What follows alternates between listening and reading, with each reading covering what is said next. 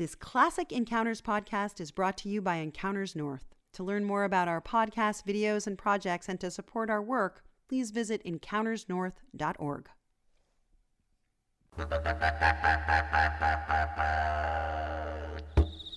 G'day, I'm Richard Nelson for Encounters Down Under.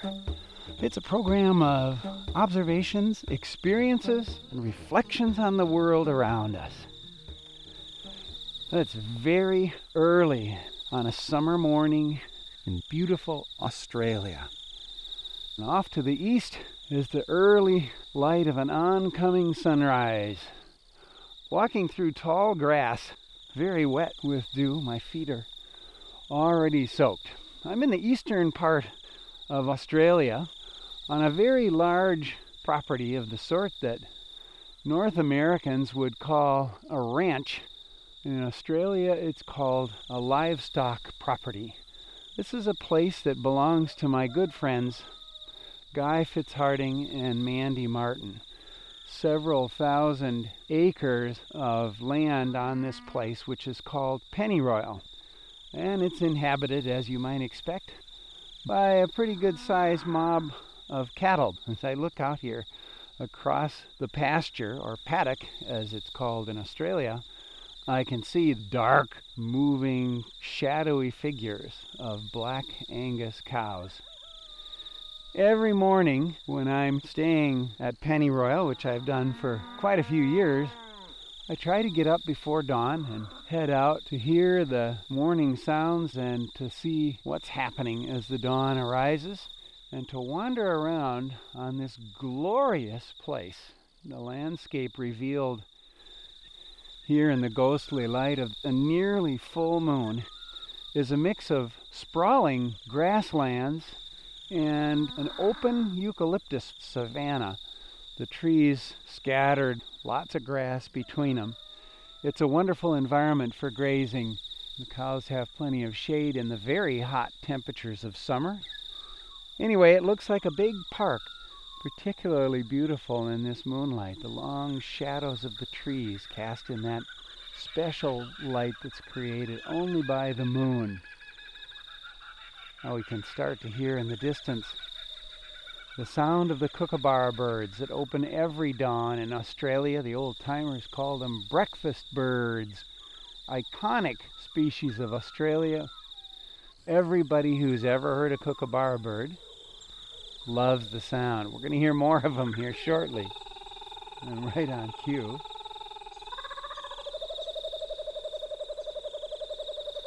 That's just a single kookaburra bird. You usually hear bunches of them together, and we will.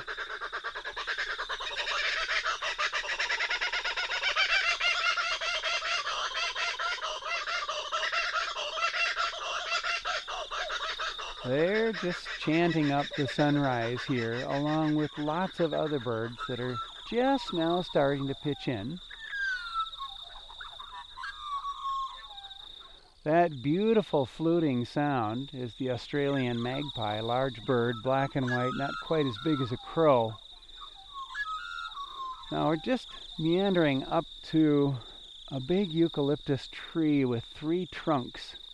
A number of times recently, I've seen an extraordinary little animal right here called a sugar glider that lives in one of the holes in this tree.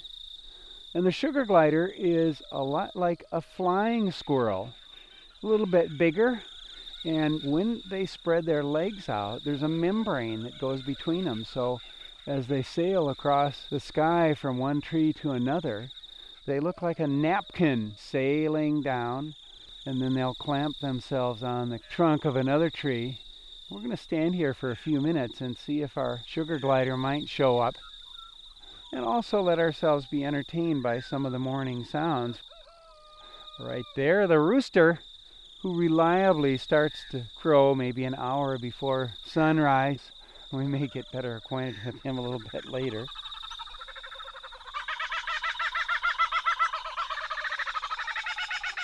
There is absolutely no sound on earth like the kookaburra bird. I can't seem to get enough of it. Oh, there's a piece of luck. In the space of just an instant, the little sugar glider came sailing across from a neighboring tree and landed on our tree trunk and is now scampering up the trunk. It's amazing to see it. It almost jumps up the side of the tree in little hops. Fuzzy brown, a black stripe down the middle of its head, big black eyes. And now, where there was a broken branch, and it must be hollow because scrambled into that little hollow, they spend the nights feeding on mostly nectar and sap from trees. Now, Australia is quite remarkable. Most of the mammals that live here are marsupials. They have a pouch like a kangaroo, and so does the little sugar glider and the other gliders. There's quite a variety.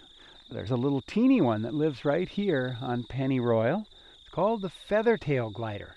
It has a body about the size of a mouse, and it does the same thing. It sails from one tree to the next. Going along the side of a gully here, littered with branches and limbs.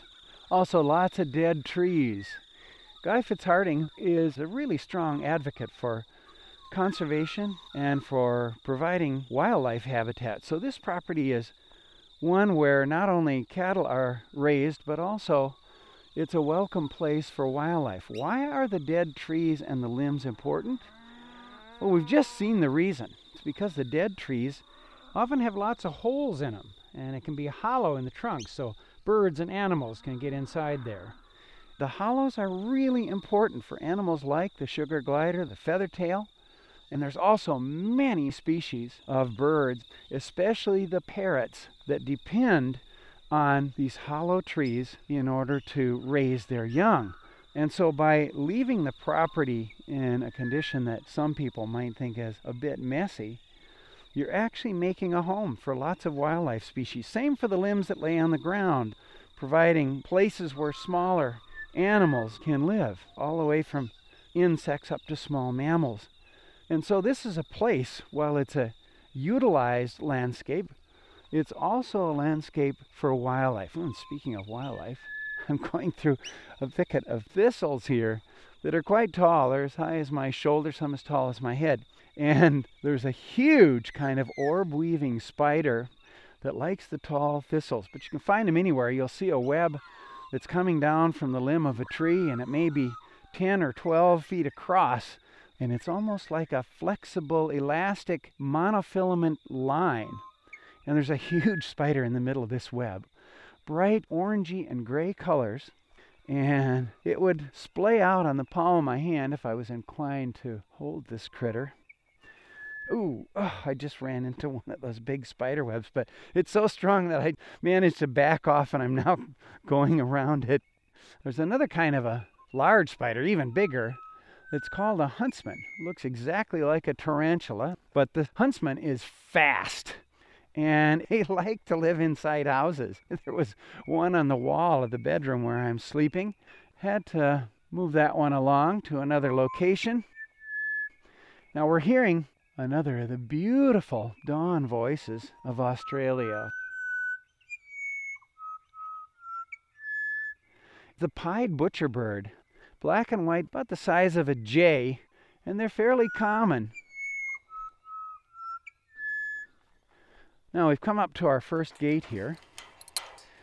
One of the things you learn about is getting through gates and always making sure you latch them again. This gate is a steel gate, as you can hear. It's in two halves, each one about 12 feet long. Over here is the very large, beautifully weathered post that gate sits on. Fences are amazing things. An enormous, sprawling piece of artwork.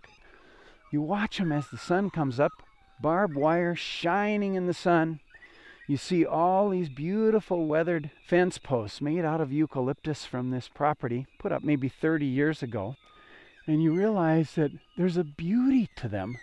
The geometry of the fences across the land, and the incredible amount of work and skill that goes into putting these fences up. Fences have to be one of the most sprawling human artifacts on the face of the planet.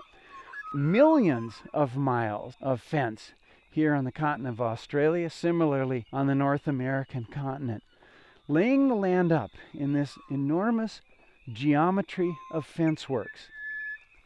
We're coming down into a broad valley here, full of lacy tendrils, pools, and broad swaths of fog. The orange of sunrise glowing strongly in the sky and setting the fog on fire. Now here we're at a big gate. It's a triple gate. All these gates have different kinds of fancy latches and fasteners, mostly involving chains, and they're very musical, as we can hear. So this is 3 long gates that join 3 different paddocks. And now just here, there's an electrified fence. I was trying to crawl under one the other day, and man, did I ever get zapped. A long spark onto my tender flesh. I think it's about 7,000 volts. It's no wonder electric fences work. And they're actually a very good thing. I imagine a cow touches an electric fence just once and no more again after that. And so you can have simple fences, easier for wildlife to move back and forth because there's not so many wires, and there's not a chance of an animal getting tangled in it, as can sometimes happen with barbed wire. Now, why isn't, say, Pennyroyal, with its several thousand acres of land, just one big open pasture? Why does it need to be divided up like this? Well, there's a good reason for it. Cows will graze fairly intensely, and if you keep them in one area and protect the other from grazing, the grass can grow very strongly where there are no cows while it's being kind of mowed down, as it is in the paddock I'm in right now. So there's a complex system in which cows are moved from one area to the next, resting one, grazing another. It's amazing to learn about the amount of skill and knowledge that goes into doing this properly so that the land remains healthy. And in this case, as I mentioned, healthy not just for cows, but also healthy for wildlife. We're coming up to what's called a dam in Australia. In American English, you would call it a little reservoir or a pond with steam rising off the water, absolutely calm, reflecting the beautiful eucalyptus trees, and swimming, leaving little wakes, is a bunch of wood ducks. Oh, about 25 just jumped off the bank here and took wing. These ponds are created to provide water for the cows by digging out an area with a tractor that blocks off the flowage down one of the many gullies here on the property. That sound we're hearing is a kind of parrot called the galah.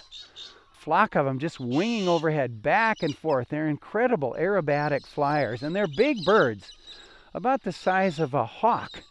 Not only big, but also very beautiful and colorful. Rouge breast and belly, gray on top.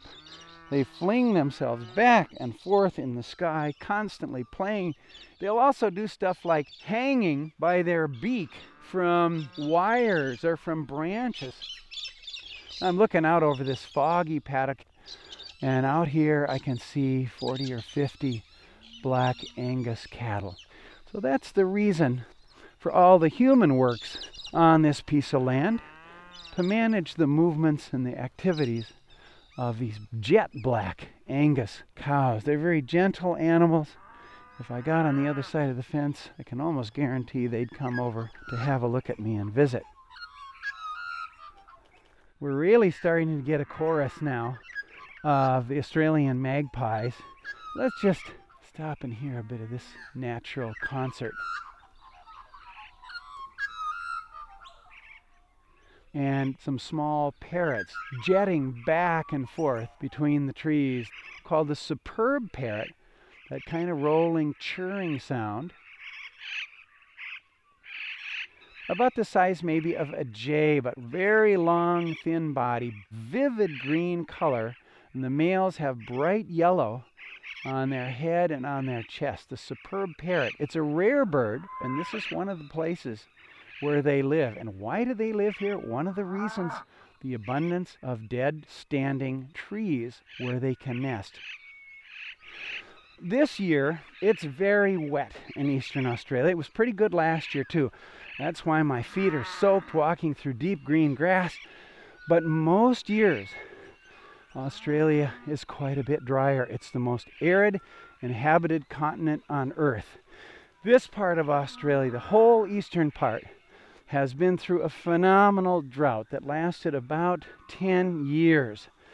And the land here 3 or 4 years ago covered with gray stubble. And landowners had to spend huge amounts of money buying food to keep their cattle alive. And now suddenly it's gone the other way and everything thriving. And it's so interesting to talk to people who live on the land and just see the relief and the joy in their faces as they now look at a landscape so different from the one that has been literally starving people out of their livelihoods. Now we're going to go through another gate here. I love to go through gates. I think as much because of the sound as anything else. When you walk around on any property that has livestock, cattle or sheep on it, you want to make darn sure you always close the gates behind you. There's nothing a farmer will appreciate less than leaving a gate open so the cattle end up who knows where. Heading up the hill here, back toward the home where we started out in the darkness before dawn, and now we have laid out all around us this exquisite landscape. We can hear in the background a distant truck. There's a highway called the Midwestern Highway that passes a few miles away from here, and on a clear still morning like this you can hear the trucks passing in the distance, the Commerce going north toward Sydney, south toward Melbourne, the big cities of Australia. And of course there are little towns everywhere. Australia is a very thinly inhabited continent. Most of the people live right along the coastline, especially the east coast. It's about the size of the continental United States, but it has a population of only 22 million people. So less than the population of the state of California on this big continent. So people are really spread out. But there are a fair number of small towns, many of them with a really wonderful character. Going up the hill here, we're now looking out over a huge sprawl of land, that valley that we were down in with the fog, now beneath us, and just little lacy rivers of fog still down there, and the sky rising to the full glory of an Australian day. Now I'm following a cow path. Cows are creatures of habit. They're very social. Where one goes, you can be sure the other ones are going to go too. And they like to follow these paths. Some of them are like little troughs. The one we're in right now is like that. And oh, here's something interesting. Here's a big anthill. By big, I should explain, I mean it's about 10 inches across and 5 inches high. The dirt here is fairly red color, as it is in so much of Australia. And so the little crumbly dirt around this anthill that looks like a small volcano is all crumbs of bright red soil. And there's quite a traffic of good-sized ants going in and out there. These ants are about as long as the last joint of your little finger. Red in the middle and black at both ends. And they've got big jaws. There are a lot of ants in Australia, and many of them can bite fiercely. I would not want to stand still on top of that anthill, because these things, the minute they can find some bare flesh, they are gonna bite you, and every bite is sort of like a bee sting. If you keep your shoes on and your pant legs tucked into your socks, you're almost certain never to get bitten by one of these ants. But if you do, for most of us, it's just a matter of grin and bear it. Sometimes it'll hurt for a few hours, just like a bee sting. I've come up the hill now, almost to the top, where Guy and Mandy's beautiful house is located. It's tucked into the hillside. And nearby, there's a big metal shed that I'm looking at where farming equipment is kept. A little four-wheeler in there, motorbikes. People used to use horses to move cattle around and get around their properties. Now most people use motorbikes or those little four-wheelers. Some of the fields here are cultivated and sown with edible crops so that every year, except in years of drought, Guy Fitzharding can go out there and harvest hay that he uses to feed the cattle. Now, just in front of me now is a long mound of kind of raw-looking dirt. Underneath it is a huge amount of hay. They use a backhoe to put it there, and when they run short of feed, they'll dig this out. Now, after about 5 years, I remember that thing was completely dug out and there was no hay at all. Tough times. There were very sad stories about farmers in Australia struggling to keep their businesses and themselves alive. Now, just here is a beautiful structure, complicated structure called the stockyards.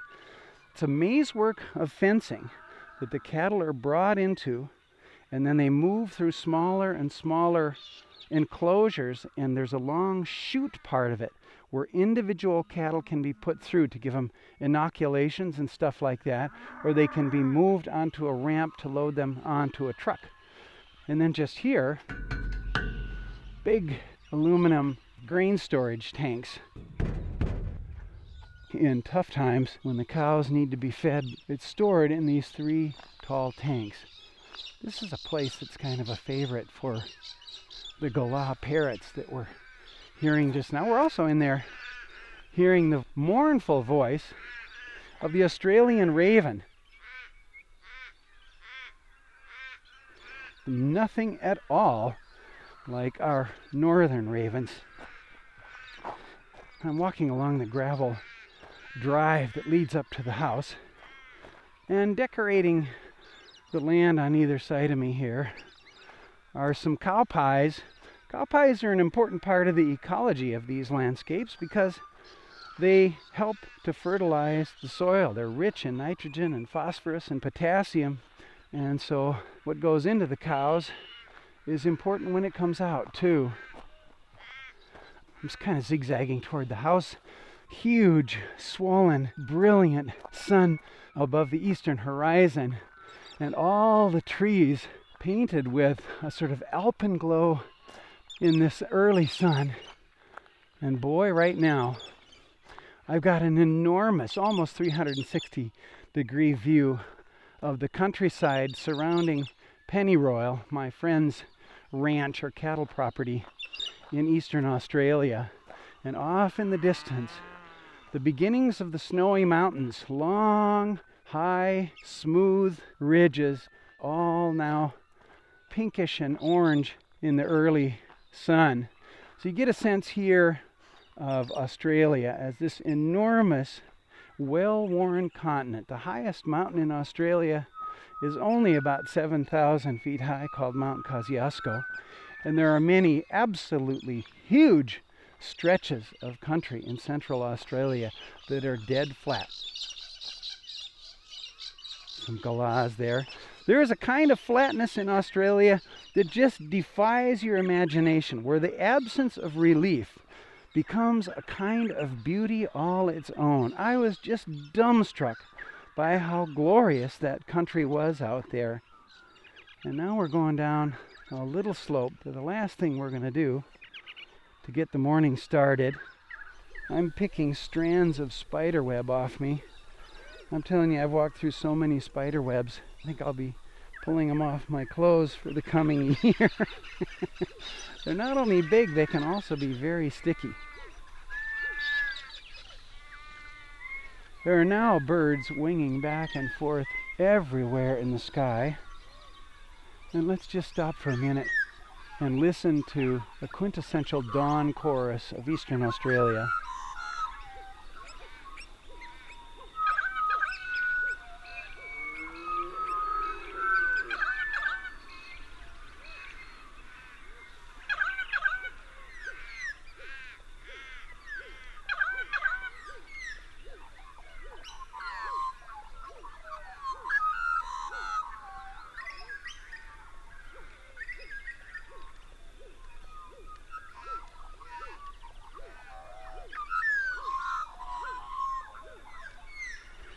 So now we're coming down to a lovely little old shed that has a kind of vine, I think it's wisteria, covering the roof, and that is there not just for beauty but also keeps the heat down. And this shed is you already know what's in here. We've had a little announcement there from the rooster. We're gonna go in here and we're opening a big steel drum that has grain in it for the chickens, and I've pulled out a scoop full of grain, opening a gate into the chicken yard. Chickens aren't called that in Australia, they're called chooks. And here's our dozen or so chooks with a single rooster who must have a very nice life, being the only guy with all these females. And we're now scattering grain on the ground for a bit of an extra morning feed. The chickens, or the chooks, will spend the day going around this fenced enclosure here. Chickens are out now, getting their morning feed. We'll close the gate again. And now we're going to do part 2 of the little morning task. Putting the scoop back in the chicken feed. And here we go. Here's our little friends. 2 beautiful little dogs. Hello there. These are cattle dogs. Their names are Miho and Yumiko. Names after some of Guy and Mandy's Japanese friends who are involved in the beef business. And here we have very happy dogs. These are 2 incredibly athletic animals. Brown one and a black one. Short-haired. They're built like a hefty sort of greyhound. They're built for speed, and man, can these dogs run. I've never seen dogs anywhere that can run like these 2. They're part of a whole tradition of dogs in Australia that work cattle. And they can race around and move the cows. Dogs that are extremely well trained are like classic sheepdogs. They can operate based on signals from their master or their human companion and move the cows around. So this is the beginning of a typical day here at Pennyroyal for me. And now we're going to go in and join Mandy and Guy for breakfast. Well, it's been a great pleasure to take you out on a morning in Pennyroyal, the ranch or cattle property in Australia. I want to thank you so much for your good company, and thanks to all the animals and the other beauties that have made our morning such a pleasure, and to Guy Fitzharding and Mandy Martin for their hospitality and for the chance to be here. It's one of the great places in my life. I'll see you next time.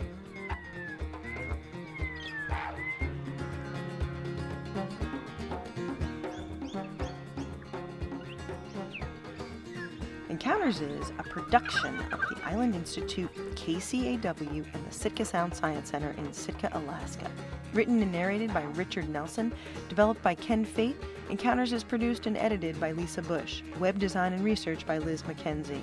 Encounters is funded by the North Pacific Research Board, the Educational Foundation of America, the Johnson Family Foundation, Robert Osborne, and Gerald Lorraine.